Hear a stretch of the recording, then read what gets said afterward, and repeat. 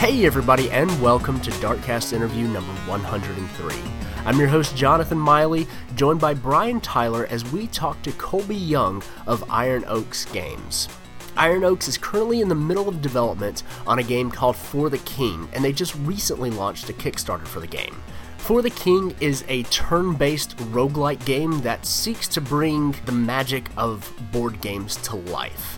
It looks really interesting, and I highly recommend you check out their Kickstarter page. You can find links to that on the show notes of this episode on darkstation.com. You can follow us on Twitter, darkstation_com, subscribe to us on iTunes, and send us an email at podcast@darkstation.com. Thank you so much for listening. I hope you enjoy the episode.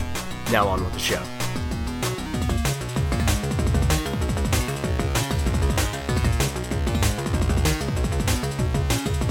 All right, well, Colby, thank you so much for joining us on the Darkcast tonight. Thanks for having me. I'm very well. Thank you very much for having me. Good. Glad to have you. So, you are in the middle of your Kickstarter campaign for the King. Yeah. It's actually still the beginning, technically. I mean, we just launched this last Tuesday, I guess. Oh, nice. For day 6, and it's been a hurricane, to say the least, so... Yeah, it's a little intense around here, but I think we're trying to find a rhythm and get back into like the daily grind and whatnot. So sure, yeah, sure. That is good to hear. But before we get into the game itself, let's talk a little bit about you and who you are. So who are you, Colby? I am the game designer of Iron Oak Games. I built the prototype of the board game that For the King is based off of. I worked in film for about 9 years, so I was trained in game arts. I took a job in film, worked there for about 9 years, then eventually I was like, I'm making a game. So I quit my job, and here I am working with a small team, and we're making For the King. Fantastic. What drew you to game development? I've been a gamer since I was, I had a Tandy 2000 in like 1986 or 7 or something like that. So I've been gaming forever. I've just always been really passionate about it, and there's a few titles that just, I was almost kind of obsessive over. I just really, really appreciated them, and it just seemed like a natural choice for me. Awesome. Yeah. Awesome. Did you go to school for film, or how did you? It was for game arts. It was specifically for game arts. I did lots of animation and 3D modeling and whatnot, and that was kind of my specialty, I guess. Is I was a modeler, and upon graduation, a job in film popped up though. So I got interviewed, and I hummed and hawed it, and I was like, well, I want to do games, but this is a pretty cool sounding job. So I did take it, and I became business partners with a small studio in town that just did kind of contract work for basically every single major film that came through Vancouver, which is a lot. So I've worked on, it's a big hub for film and whatnot. So I've worked on a lot of movies and whatnot, but it was never really my passion. So I kind of jumped ship and went back to games. Very cool. What kind of contract work? I did essentially, it was a small studio that did CNC milling and like 3D printing, 3D scanning, all sorts of stuff. I made props and like sets and whatnot for lots of major films and TV shows and whatnot. And it was really cool. I mean, we've got to work lots of cool machinery and just deal with lots of really cool people. And I've got like a million stories from that place I could tell. But it kind of definitely not what I want to do for the rest of my life. But I'm really glad I did it though. Yeah, good experience. That's what counts. Yeah, exactly. Nice. Very nice. Now you said you're the game designer at Iron Oaks, but that is a name that can mean a lot of different things. Yeah, definitely a small company. I mean, it doesn't... I did design the prototypes. So I've kind of got final say on what content and whatnot goes in the game and how mechanics work and whatnot. But we do make those decisions as a team. I mean, it's really important to keep each other in check and whatnot. So I'm definitely not like the game design tyrant or anything. I'm just like the guy who gets to make the final call and whatnot. But yeah, I do a lot of other things. Like I do like gameplay programming, and I do, since I have a strong background in 3D modeling and whatnot, so I do help Gord out when he needs some help building assets and whatnot. So I wear a lot of hats, but yeah, definitely not just game design. Okay. Speaking of the team, in that the awesome Kickstarter video, it showed 3 desks and a dark room. Were those your desks? Is that where you work? That's exactly where we work. Although it's not a small room, it's actually quite large. We work in a shared studio, and there's like 4 companies here, I think, and we're the smallest. Yeah, we're the smallest one by far, though. We saw like one corner of that room. Yeah, no, we do have a corner technically, but it's not as bad as it looks. It's a pretty cool place, and there's lots of really cool people working here. We got people making like mobile games, and there's another company making Eon Alter, which is a really cool game that's like technically innovative. And there's Jetpack Interactive, and there's lots of really great people here. So, is that to having all those like other game developers there in the same space? Is that something that's helpful where you can kind of just, hey guys, can you take a look at this real quick? Absolutely, yeah. Okay. We talk a lot. We got a good relationship with all the other studios, and like even just things like small things like marketing and crap like that. Like anything that you don't have a specialty, and you're like, oh geez, well how would these guys deal with this? Then you can go talk to anybody, and there's lots of really good experience here and whatnot. So it's kind of a good like incubator, somewhat for like a small studio like us. That's awesome. Yeah, no, it's really great. Very cool. Yeah. So is it dogs? Puppy. So is it 3 of you that make up Iron Oaks? Yes, there's 3 full-timers. Okay. So it's me, Gordon Moran, who's our art director, and then there's David Lamb, who's our like tech whiz. Extremely talented people. Like really, we make a fantastic team together, and we're really coherent. But we've also got our lore master, who's his name's Sean Hoyle, and he's remote. I've known Sean for like 20 years. He's a really old friend, and we've got our audio guys, and yes, we've got a good little network. 3 full timers. Yeah, it's me, Dave, and Gord. Okay, very cool. How did the team kind of come together? Well, I've known Gord since art school, essentially, so that's where I met him. So I've known him since about 2004 or so, and he was very familiar with the board game and whatnot I was working on, and he loved it.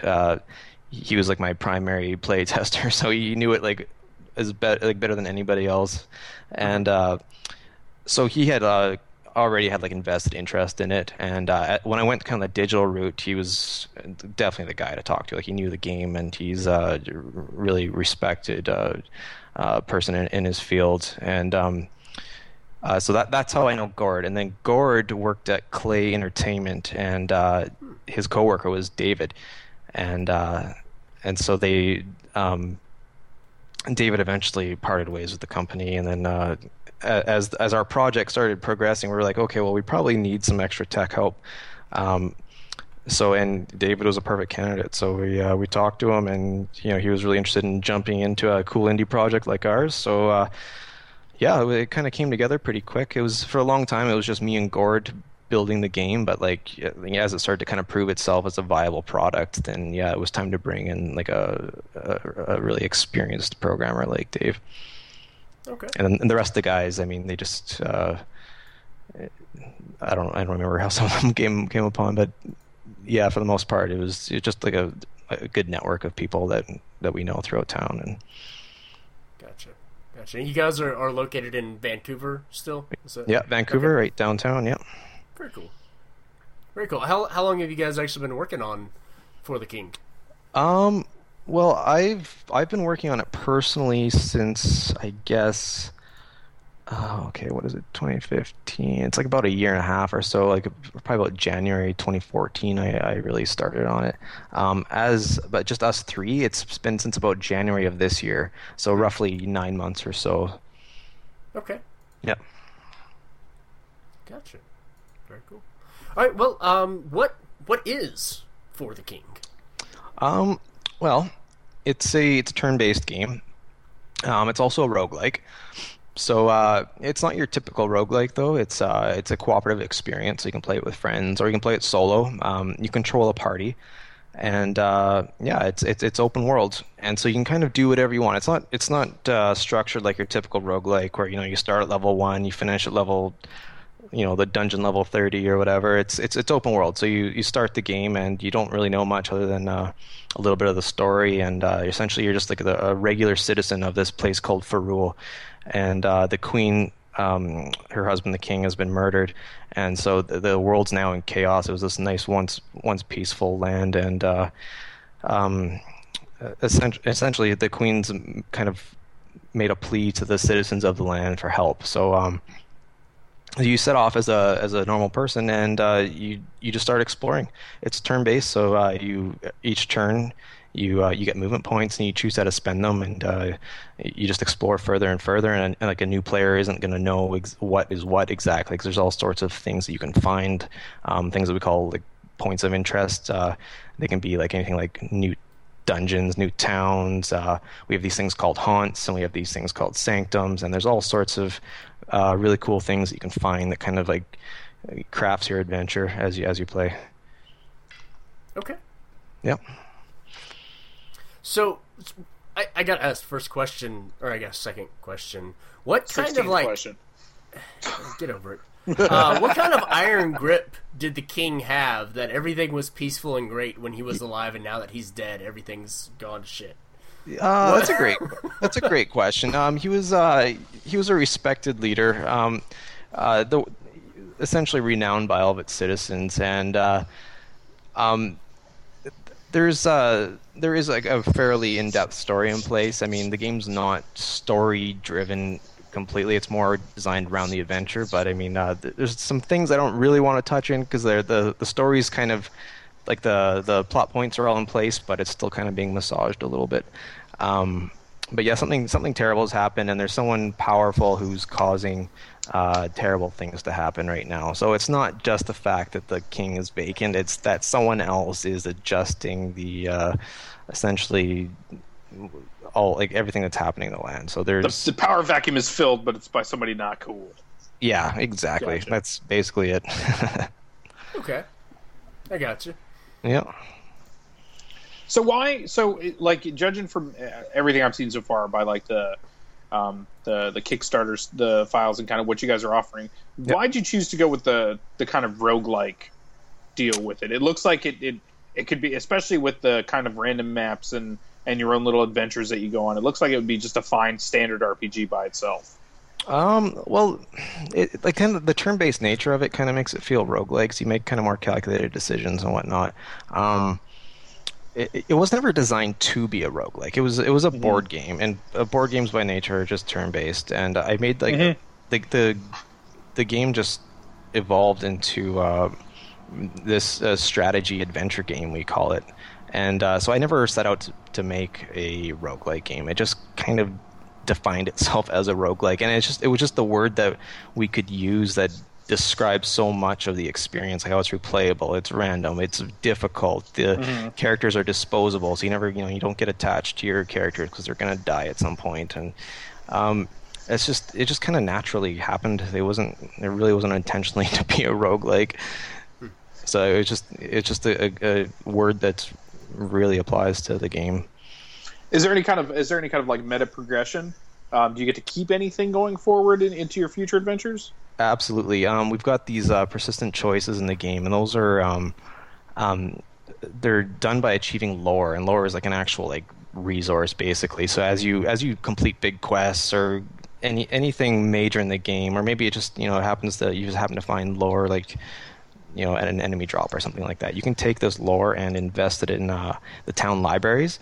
And there's essentially an entry for everything in the game at the library. So you can go and invest in like a town. So you can say, I don't know anything about this town, I'm going to invest some lore into it. So now you've got knowledge of this town, you understand it more. And as you understand it more, the history of the town starts to kind of reveal itself. And the more you know about it, then like maybe there's more quests available there now. And there's kind of more Easter eggs available. And essentially everything in the game has these persistent choices. So as you send your players out and they die, they're leveling up the world, and it's saved persistently. So next time you come back, like, Ferrule is very much how you left it. It's still another random map generated, but you might see a town and be like, oh yeah, I found that town last time, and I invested lore into it, and now I know more about it, and therefore now it can benefit me more. So it's lots of persistent choices like that. So when you say invest lore, is that a resource that you have? It's a resource, essentially. Okay. Yeah. Is it finite? Do you generate it? It's finite. It's dropped like any other currency. I mean, it's really rare. It's hard to come by. But when you get a lore point, it's kind of a big deal. So it's you go to town, and then you can choose where you want to invest your lore. And so your journal will start to fill up with things that you've discovered in the world and things that you've learned about. And the neat thing about it is that if we're playing a game together and we're both looking at the exact same map, my version of Ferrule is going to behave differently than yours depending on how I decided to spend my lore. So that's kind of like the point of it, really, is it kind of gives you like a custom experience of the world. So it's kind of like experience points for the world. Yeah, essentially. I mean, you're not, your characters are disposable, but the things that you learn are not. So you definitely keep those. So cool. Yeah. It's a kind of a neat twist on things. So is the story constantly progressing then? So if all of your party members die and you start over again, are you starting back over at the beginning where the king has just died? Or exactly. It's a replayable board game experience. Like we're not selling it as like a 40-hour epic or anything like that. It's definitely like it's a roguelike. The adventure is technically short, but the challenge is steep. So it's completing the game is a challenge on its own. It's very difficult. So yeah, the story, I mean, we don't want to drown the players in like walls of text or anything, so they're kind of delivered in little snippets, which ties into our lore system. And yeah, it keeps the story somewhat simple, and the adventure is always different. So the game's very much so based around the adventure and kind of like the things that you've done and the unique tale that you're weaving, essentially. So every time you play it's the same story, but it's going to be a completely different adventure. Okay. Now you mentioned that it's difficult, and in the Kickstarter there's mention of being like 2 hours into an epic run and then dying. Mm-hmm. That sounds both kind of terrifying and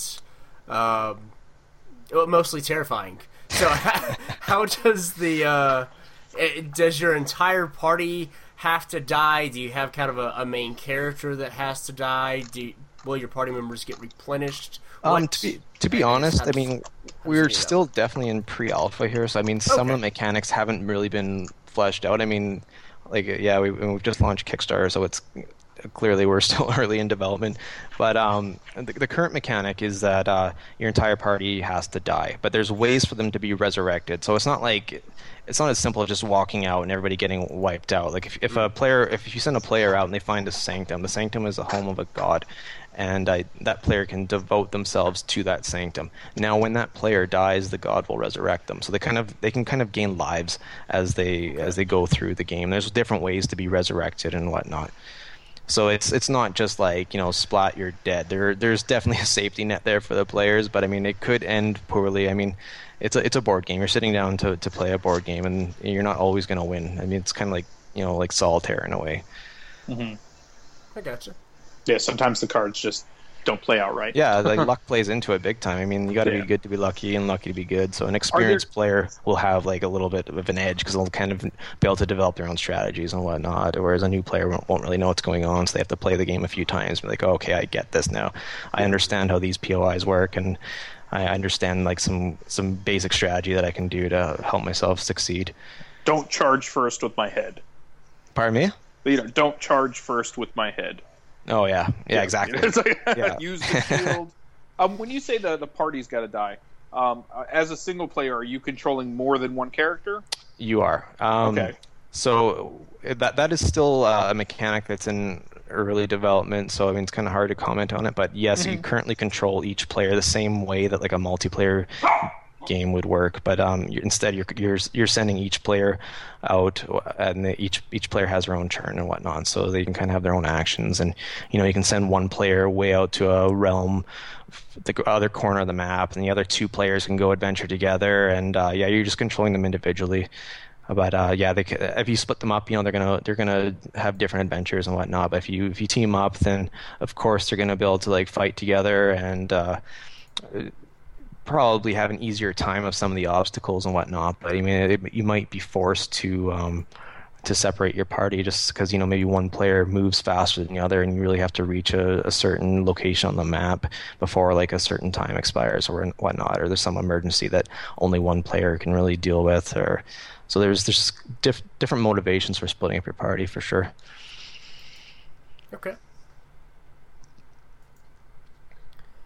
So how does that kind of play into the multiplayer aspect of the game?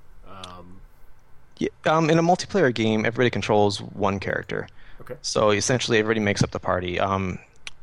Everybody can do their own, like whatever they want. So I mean, like if us three were playing, then I could choose to go off somewhere, and then you guys could each go off somewhere. Or else we could try to stick together as a group. And then it's kind of the combat's proximity based. So if somebody encounters a skeleton, then everybody and all other enemies as well in that area will be part of the combat. So you can definitely create your own little adventuring parties and whatnot. And some, as I mentioned, like some players move faster than others. So like it'd be kind of frustrating sometimes for a hunter who's getting additional movement points to constantly not travel as far just so they can keep up with the blacksmiths and whatnot. So there's kind of some balance there and whatnot. So like the character classes all play very differently, but they have different strengths and weaknesses that kind of make them a good party. Okay. What classes are we dealing with? You said you mentioned hunter, you mentioned blacksmith. Yeah, we've got what kind of choices are available? Currently, our 6 classes are the blacksmith, the scholar, the hunter, the herbalist, the trapper, and I'm forgetting one. I'll have to look on our Facebook or our Kickstarter page. Actually, we've only got 3 developed right now. That's the thing is, we've got plans for a wide variety. So a couple of them are still kind of new to us.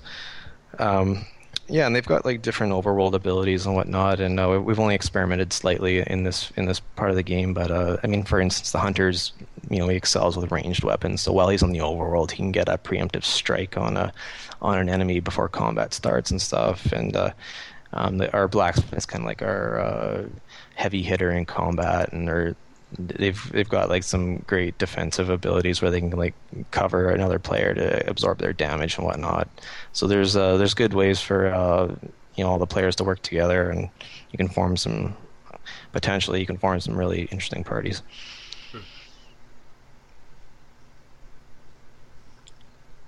Very cool. Mm-hmm. So obviously you want to be able to like cooperate. That the party dynamic itself is still being looked at outside of like points of interest. If I wanted to just kind of roll it up and go adventuring on my own, it's suitable for that. Totally, yeah. Okay. It encourages it. Good. Okay. As a matter of fact, yeah. I mean, you gotta just accept the fact that you go out by yourself, and then you're looking for trouble, though. I mean, when you're by yourself and you get cornered by 3 beastmen, you're gonna have a fight on your hands. So it is nice to travel with players, but I personally, when I play, I love jumping in like an alluring pool, which is like this kind of what's the word I'm looking for, like a teleportation device, and it spits you out randomly out in the world. So I love jumping in those and finding where I end up, and it's slightly terrifying, and it's like completely gratifying when you can make your way back to the party and survive. So I mean, it's all about taking risks and whatnot, and usually though the people that take the risks get the rewards. So is the map redone every time you do a new character, or is it like kind of once per session? The map like is once per story set. Yeah, every time you hit new game, essentially, it's a completely randomized world. There's a few staples that always remain. Like you always start in the Guardian Forest, and then the capital city's name is Peridin. It's like the it's almost like Rome in a way. It's like this really powerful city, and it's a lot of the story is based around Parrot, so Parrot will always be in the game. But then everything else is kind of random. So we've got 9 realms now total, including our stretch goal that we just hit, which was the Frost realm. So it'll randomly grab an assortment of these other realms, and then each realm will randomly grab an assortment of sanctums and haunts and dungeons and whatnot. So you'll never get the same mix when you play a game, it's really fun. It's kind of forces you to adapt your play style depending on whatever the map rolled for you. So it's quite a lot of fun. Nice. Now, you mentioned kind of the different realms that you've got, and previously you mentioned the Hunter, that when you're in the overworld gets a buff to get a preemptive strike. Yep. What other kind of stuff is there like that, and I guess how do the realms sort of affect gameplay, as far as you know right now, anyway? Well, a few other examples of the abilities are the Herbalist can gather herbs, and herbs are kind of like our health potion system. We didn't want to use like the typical tropes, like, you know, you got a belt full of potions and stuff like that. So we wanted to make it a little bit more unique. So we've got these herb system, and you smoke herbs with your pipe, and they're these things that combat all your ailments. So the herbalist can gather herbs, which is huge, because if you don't have this out in the field, then you can corner yourself and be in really big trouble. So the herbalist can gather like Godsbeard, and Godsbeard is the herb that replenishes health, or Panax is the herb that stops poison or whatnot. So the herbalist has always got kind of an edge over other players, and they'll probably never be short on these things, and they're really important aspects of the game. So everybody can smoke the herbs, but only yeah. the herbalist can gather them. Yes, exactly. Okay. Yeah. Okay. What was the other question? You said realms. Oh, okay. Yeah, how the different realms affect gameplay. Well, there's different weather in the game. Weather is a big part of our system. So we've got rainy days, and we've got like a sandstorm. So we've got a realm called the Parched Waste, and one of the biggest features of the Parched Waste is that sandstorms can hit, and when they do, it makes things like ambushing enemies more difficult, and on the flip side, enemies can ambush you more easily. So the weather really mixes things up. Weather's still a fairly early system, but we've got lots of plans for some great weather systems.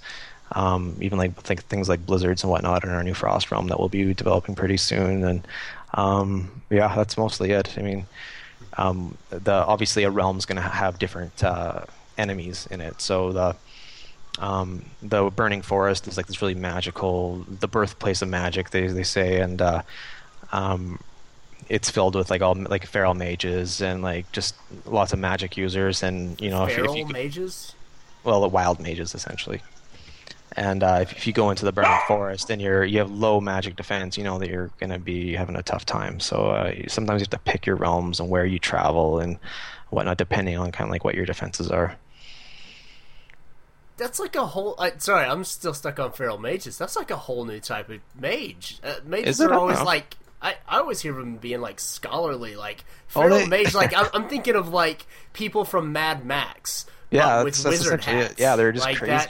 Yeah, that's we've got awesome. A story behind them too. They're pretty fun. I mean, one of the greatest parts of our team is that we have like our own lore master. So I can give Sean a concept and be like, okay, I want an enemy that does this and that, and or I want a haunt that has a scourge that works like this, and these are its global effects and whatnot. And then within 10 minutes he sends me back some awesome concept, and I highly recommend everybody has their own lore master. It's awesome. Brian, are you familiar with feral mages? Is that just something I've been in wild the dark magic on? itself? Yeah, well, being I don't think it's super original. Yeah, I mean, they're not, putting silver spray paint in their mouths, but at the same time, magic can be a truly wild and wondrous thing. So, the concept itself has always been around. It depends where you go for it. Like in D&D, a wild mage is just somebody who, like, kind of taps into the magic differently, and it pulls kind of random spells out to either their benefit or detriment. Yeah. So in this case, even if they are like Howl at the Moon feral, it's not anything that's super crazy. It's new to me, and I'm excited about That's it. Cool. Okay, I'm gonna that's excellent. I've also never played D&D. So anyway, moving on from there. Yeah. How big are one of these maps? How many turns would it take me to get from like the Enchanted Forest to the farthest point north? How many turns? That's a good question. Maybe a dozen turns, something like that. Maybe something like that. Our day cycle currently in pre-alpha stages is 20 turns. So it would take probably a full day cycle to get to the other side of the map, I would think.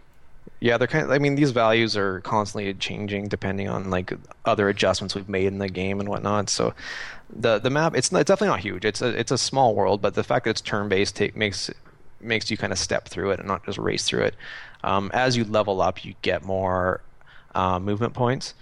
So a low-level hunter will be rolling, 2 to 4 movement points, whereas like a level 9 hunter will be rolling like 7 to 10 action points. So you can move pretty quickly eventually. But I mean, at first you're kind of like tiptoeing around and whatnot. So yeah, the movement, the level of the character really affects like how quickly you can travel. And there's also we have fast travel. We got boats. All sorts of cool things. If we hit a stretch goal, we'll have air travel and whatnot. So there's ways to get around the map. The alluring pools are a really fun way, as I mentioned earlier, but they're totally random and kind of a gamble. So you just hop in them and you'll end up somewhere. So I mean, you can technically get across the map in one turn. So nice. Is everything kind of on like a random system?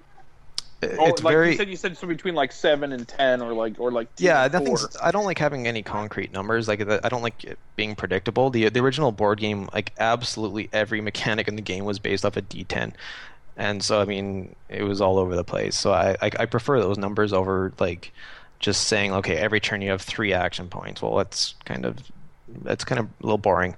So getting like some sort of a range of action points, and some turns that makes some turns better than others, and it really mixes it up, and it allows it adjusts your strategy as your turn starts. So if you roll 4 action points, you're like, okay, sweet, I can now get to that town and stay at the inn and cure all my problems and whatnot. As opposed to if I rolled less action points, then I would have been stuck out in the cold for another turn and possibly die. Smoking in the forest alone. Yeah. That's exactly it. Totally. Okay. Good. So there's is it as with all things with like random numbers, I take it there are like critical successes, or there are also critical failures. Am I dropping stuff? Am I breaking things? We don't really use dice anymore. Obviously the board game was dice, and the earliest prototype of this game was also kind of like this digital dice system. And we thought there was it was just too typical. So we were like, well, what's more exciting than dice? And then we're like, okay, well, slots are more exciting than dice. Everyone loves slot machines.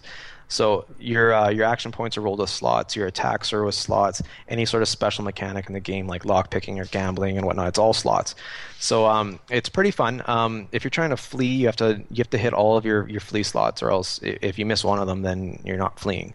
So you're constantly kind of cheering for the results, and if you attempt a critical strike, we call them power attacks. If you attempt a power attack and you hit all your slots, and they light up and particles flash, and then your character does his critical attack, and the critical damage goes completely through the armor. So it's kind of like this epic event, and it's really fun when the when your slots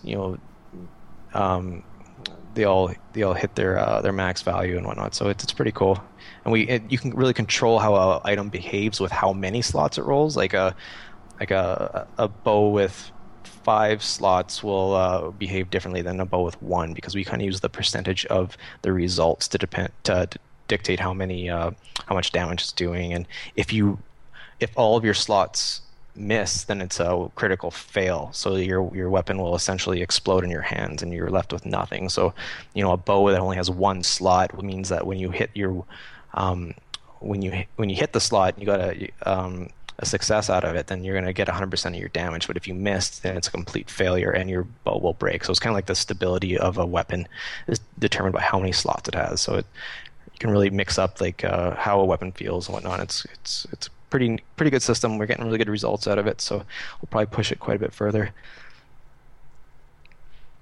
Nice. Very nice. Now the art style is really fantastic. How did you guys come up with the I guess what you call it, the modern low poly style? So Gord is our art director, and I think he's wanted to make a low poly game for years because he was really pushing for it. And so we were going through some potential styles for the game, and we went through basically everything. We looked at all sorts of different styles, and eventually we got to low poly, and it seemed like a natural fit. It's perfect for a team like ours because we're 3 full-timers. Gord is basically our only artist. I fill in once in a while, but it's essentially only Gord, so we needed a style that we can like really iterate upon and build loads of assets with. So if we were going high res, I mean, there's just no way we would be able to do this as a team our size. So the low poly is allowing this game to be built in its current state. I mean, otherwise we'd probably be making like a pixel game or something, because there's reasons why small indie teams don't make these, high res hyper real games. They just can't do it. So we needed a style that just worked with a small team, and low poly was perfect for us. Nice. It seems kind of reminiscent of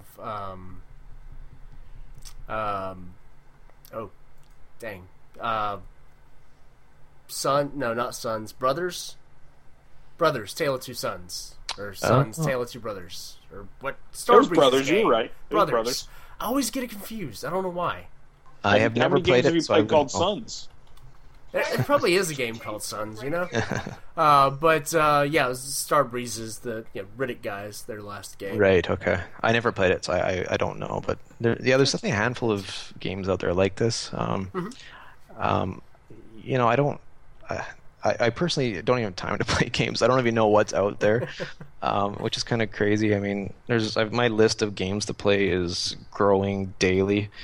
Sure. I haven't finished Bloodborne yet or anything, so I mean, I'm way behind on what's actually out there and whatnot.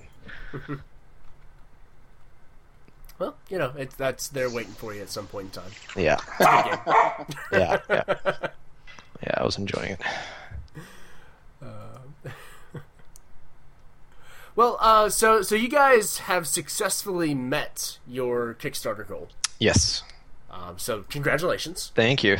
Yeah, it happened really fast, which it did surprise us, but yeah, it's over with, so that's nice. Yeah. So what does this let you do? I guess what does this money allow you to do that you couldn't have done? Essentially, it buys us time, which is huge. I mean, if we hadn't Kickstarted or Kickstarter failed, we would have been looking to get the game out the door ASAP. Now that it's been funded, it allows us to bring in additional support and explore things that we couldn't before. Like one thing that terrified us was quadrupeds, just having like 4-legged enemies and stuff. Like we were not prepared for that. So currently, every single one of our enemies are bipeds. Now that we can actually pay somebody to develop the tech to make our quadruped rigs and build the animations and whatnot, we just expanded our enemy database massively. So that's huge for us. We can now afford our audio, which is not cheap. So that's another big thing for us. We're gonna have our own nice soundtrack, and we're not gonna be using any free download online music, there's lots of good stuff out there, but I mean, we kind of wanted our own custom music, so now we can do that. Any sort of consulting with our tech and whatnot, now we can actually bring in somebody to take a look for a couple weeks and make sure that we're on track with we're dotting our I's, crossing our T's and everything. So it just allows us to bring in a support group that can really ensure that the game becomes what it needs to be and it's functioning properly and all that. So it just helps us so much. Nice. Yeah, that's awesome. So what about some of the stretch goals? You guys obviously have some already listed on the Kickstarter page, but what else do you potentially have? So yeah, we've got a couple big ones coming up. One that I'm pretty excited about it's called Above the Clouds, and we haven't revealed it yet, so you guys are getting the scoop. But it's going to allow you to travel by air, which is really cool. It's a new form of travel. So we have the boats in already, and that was kind of a key. Obviously to travel to islands and whatnot, you need some sort of form of travel. So we got the boats in there, and we were really happy with that.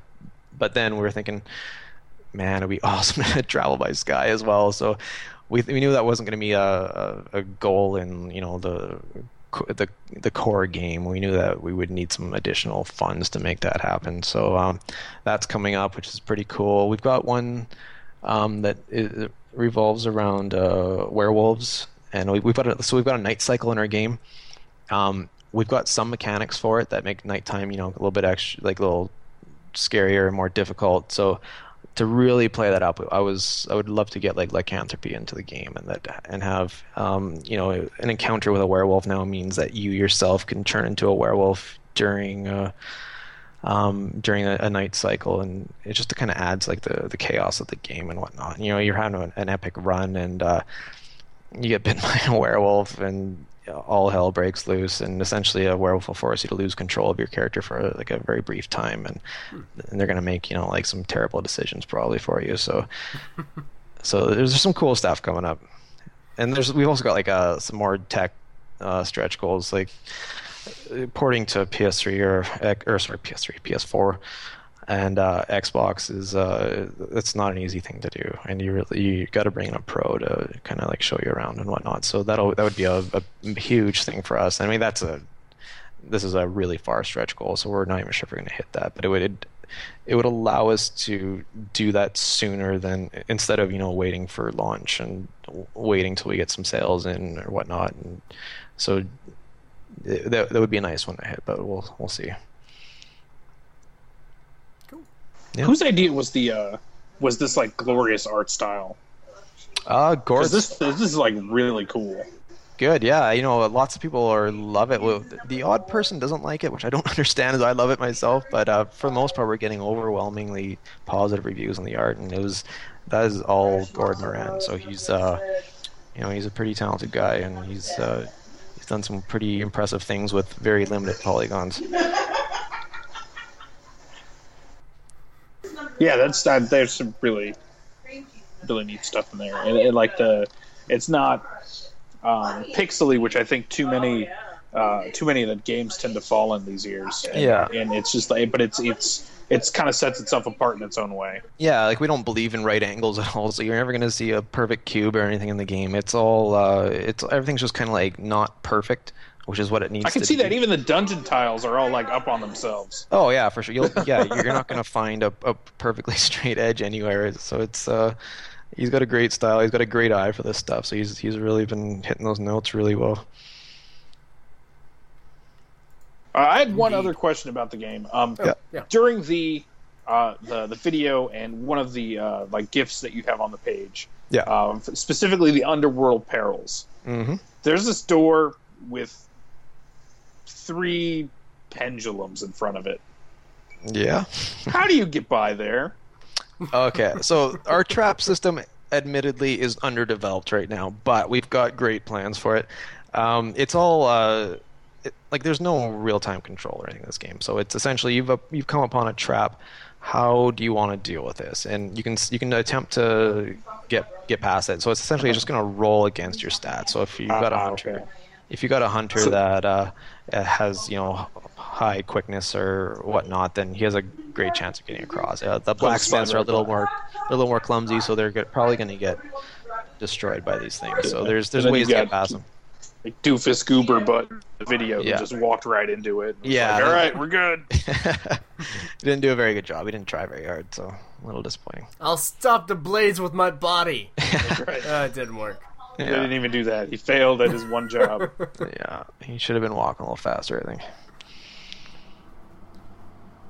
Or at least just hold on. Make it harder for it to hit the rest of the people. Sometimes you need a meat shield, so... Totally. Everybody's got to do something. I had a programming teacher in high school, and his like line du jour was somebody's got to dig ditches. So true. Yeah. Yeah. You don't look down on them. That's their role to play in things. Yeah, somebody's got to do it. It's as important as anybody else's role. Somebody's got to be a meat shield. Yeah. So, what are some of your favorite Kickstarter, like the rewards that you have for backers? Personally, actually, we just posted an update today. Like seriously, half an hour before we started talking, I posted the latest update, and it breaks down how the ghosts and the wraiths work. I'm pretty stoked about that. So if you were to pledge and you pick the ghost tier or the wraith tier, we got this thing in the game called the Gallows, and the Gallows is a haunt.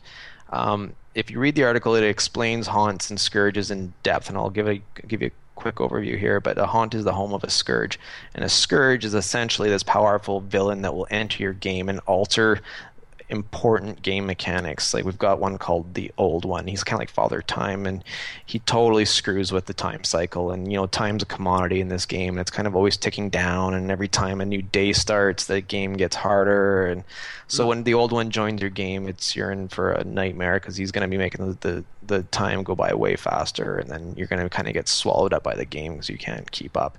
So we have these things called scourges, and that's what the Old One is. So we made a new haunt for Kickstarter, and it's called the Gallows. And the Gallows has a scourge called the Hangman. So when the Gallows is activated, the Hangman essentially enters the world. And when the Hangman enters the world, he brings with him all his victims that he's killed over the last however many years. So that's essentially our Kickstarter backers.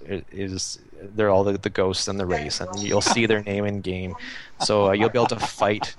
And you'll be able to fight ghosts and wraiths, and they'll have the Kickstarter backer names on them and whatnot. And it's gonna be so awesome. So that's probably my favorite thing right now. We might release some more reward tiers soon, because frankly, like the early bird tiers flew off the shelves, so we were just blindsided by it. So we're gonna rethink our reward tiers. We've got a couple other pretty cool ideas that we're excited about. That's always a good problem to have. Yeah, exactly. When things are going so fast that you have to we need more. We got to figure more out. We couldn't believe it. Like it was a whirlwind. Like our first day, we posted at midnight. It was like Monday at midnight, and we're like, okay, it'll be ready for Tuesday, and then we'll go beg everybody for money, and we probably won't get it.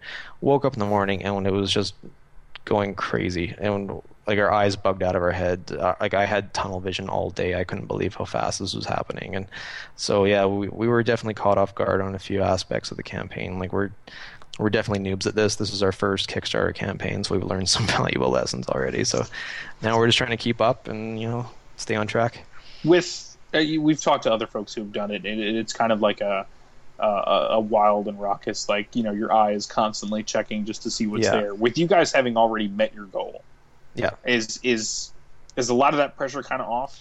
I would say some of it, but I mean, there's kind of more pressure with it now, because now there's like so many people that are itching for the game. Like it's fantastic that it's been so well received. Like one of my greatest fears was, the game comes out and people are like, I don't know, it kind of looks weird. I don't really get what you're supposed to do. Like I was terrified that it was just gonna be all comments like that.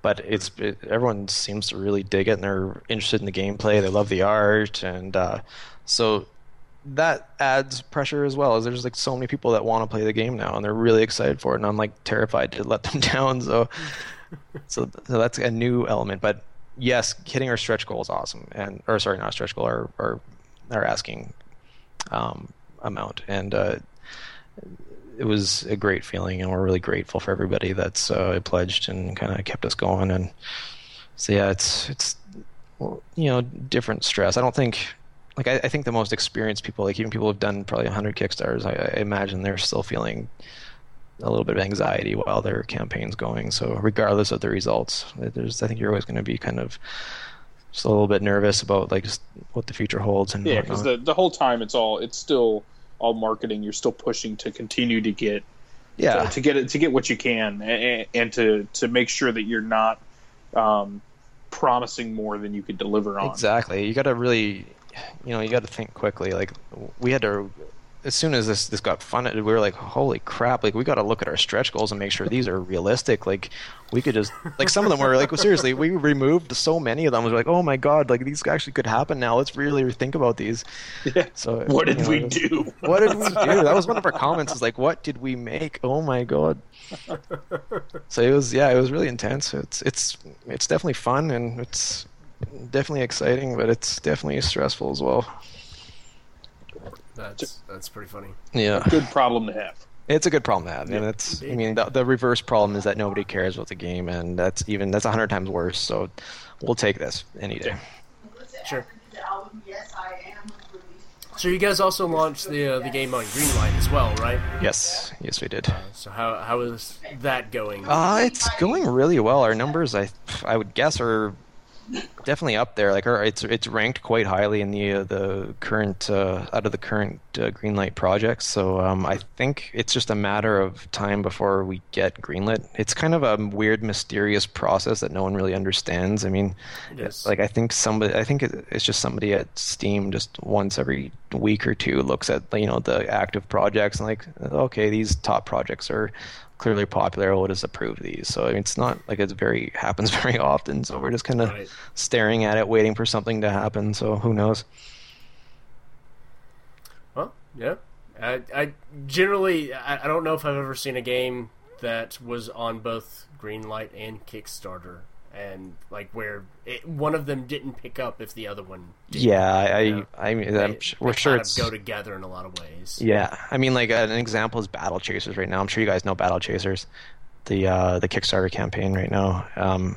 It looks incredible, and clearly it's going to get greenlit, but I don't think they've been greenlit yet. So that's kind of it's kind of interesting. It's just a strange, mysterious. Valve kind of does what Valve does. They do whatever they want. Yeah, it's so true. So we're just playing by their rules, and hopefully it works out favorably. Indeed. Yeah. Indeed. Well, Brian, do you have any more questions before we go into the end game? No, I'm good. Right. Let's do this. We like to end with a little questionnaire. Sure. That's more focused on you than the studio or the game. All right. So we'll just jump into it. First question: who is your favorite video game protagonist? Yes, it's got to be the Avatar from the Ultima series. I am an Ultima junkie. I love that series. I love everything Richard Garriott does.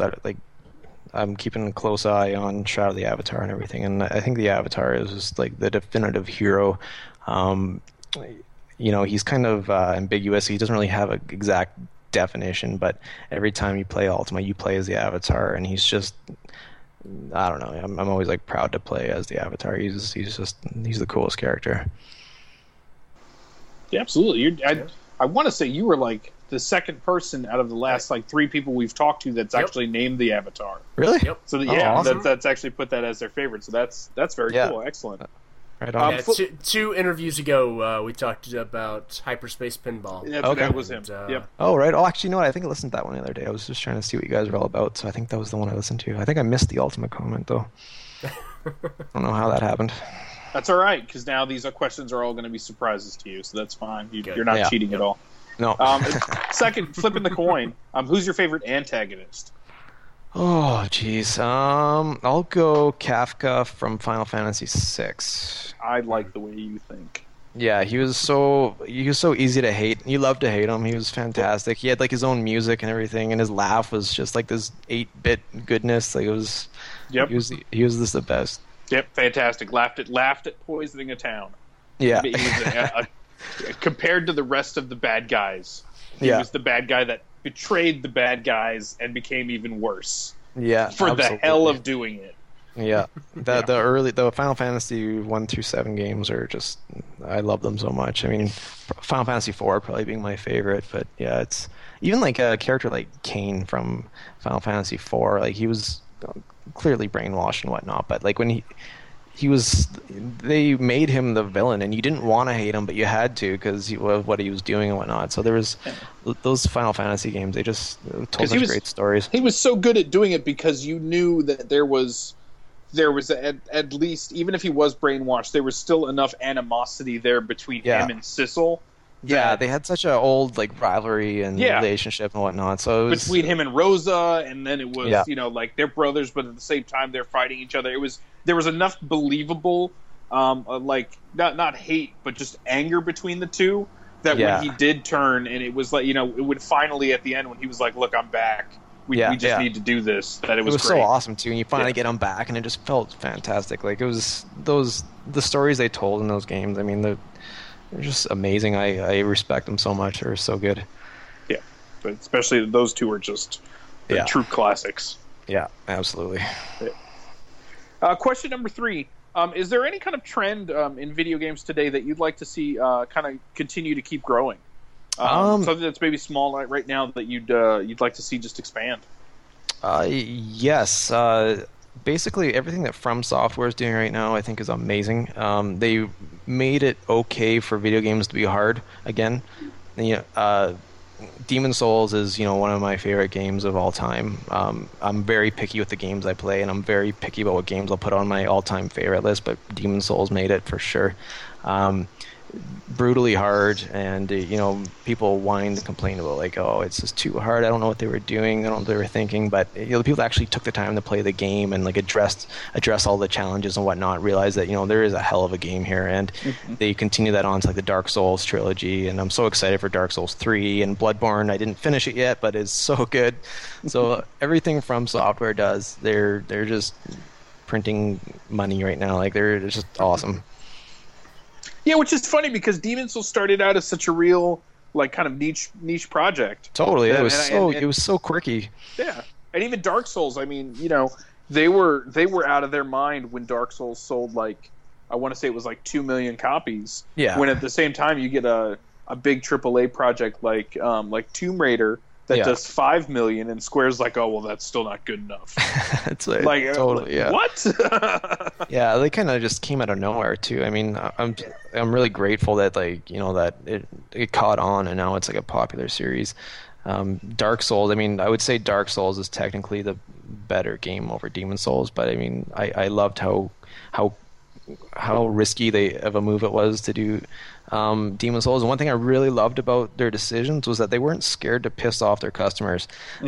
Everybody was crying and screaming for being able to like talk through a mic while you're playing and whatnot, and they said no, like that's not what we want you to do. We want you to play in silence, and we want you to talk through these cryptic little messages and hand signals and stuff. And I love that. Like I understand why they stuck to their guns, and that's why their games are so like kind of like artsy and polished and whatnot. It's because they make these risky decisions and really like just stuck it to the customers and said, this is what you have to deal with, and too bad. So it's really great company.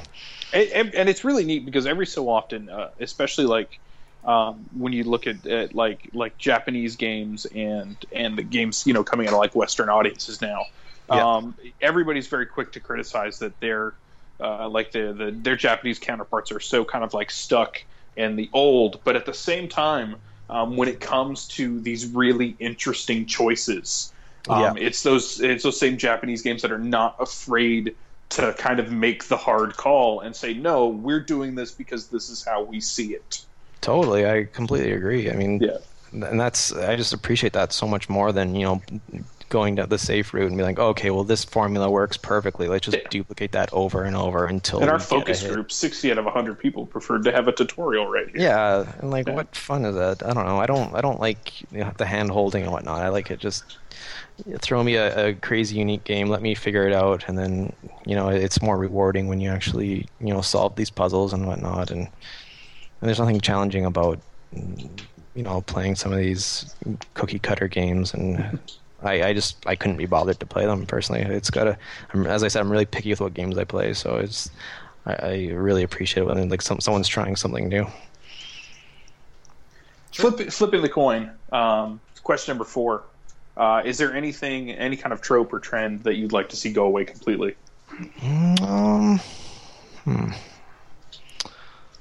Not really. I mean, I find it hard to criticize anybody for any game that they make. I mean, it's even just the last week I've now got a new respect for just kind of making your own game, and there's this putting something out there. Exactly, like there's this big difference between coming up with an idea and developing your game, and then there's the other end of the spectrum where it's actually called facing reality and putting your game out for the public to see, and for you're putting everything that you've been working towards for the last X amount of time, you're now putting it on trial, and you're going to have people you've never met either tear it apart or love it. So I don't really have much of a problem with anything that everybody wants to do. Like I pick and choose what I want to play, so I don't have to play these games.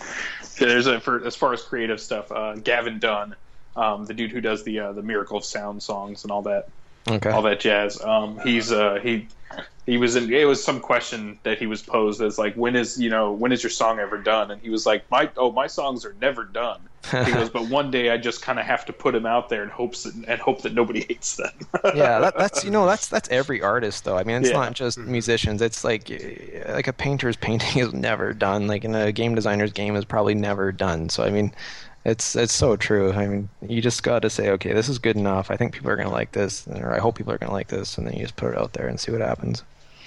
Mm-hmm. So you're doing what you love. As far as going back to even making your own board game.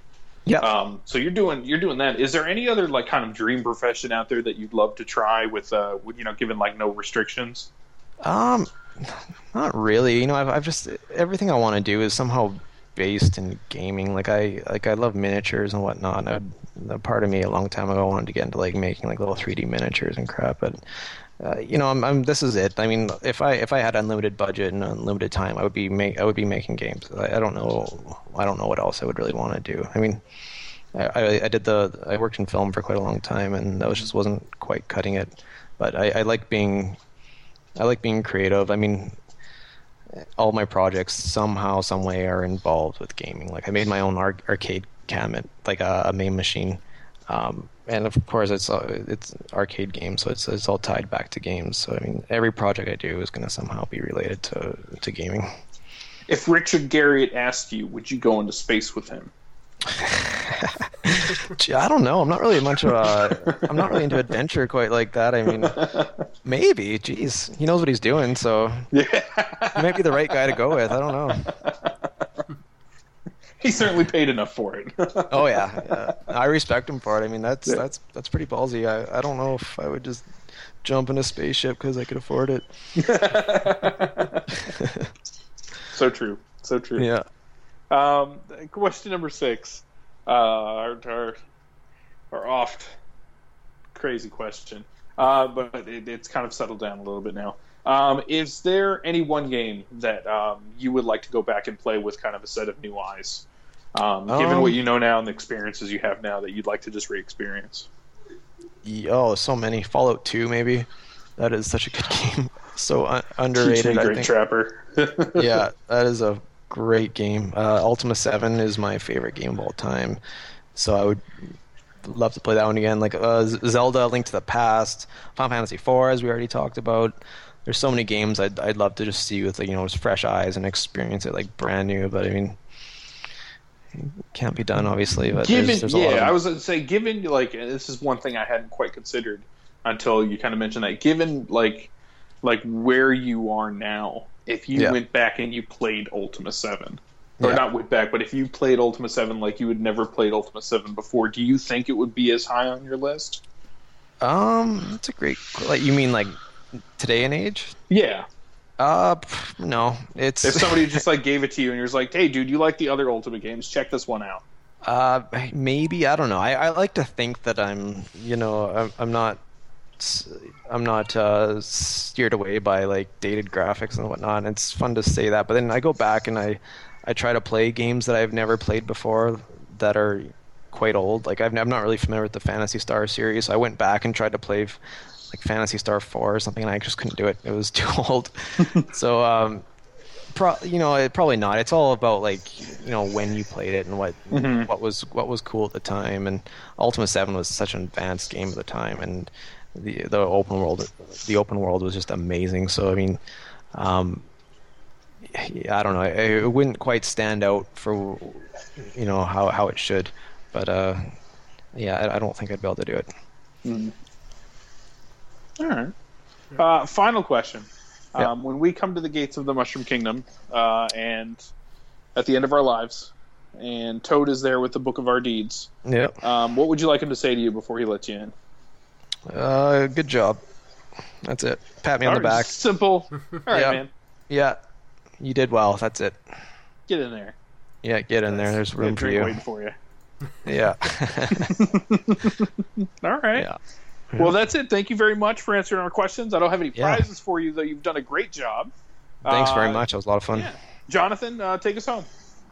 All right, well, Colby, thank you so much for joining us and talking about For the King. If you could send us out by letting our listeners know where they can go to find out more about the game. Yeah, so you can find us on Kickstarter. You can just search For the King Kickstarter and it should pop up. You can go to ironoakgames.com and find everything you need there. We're on Twitter. We're on Facebook. Just look for Iron Oak Games and you will find us.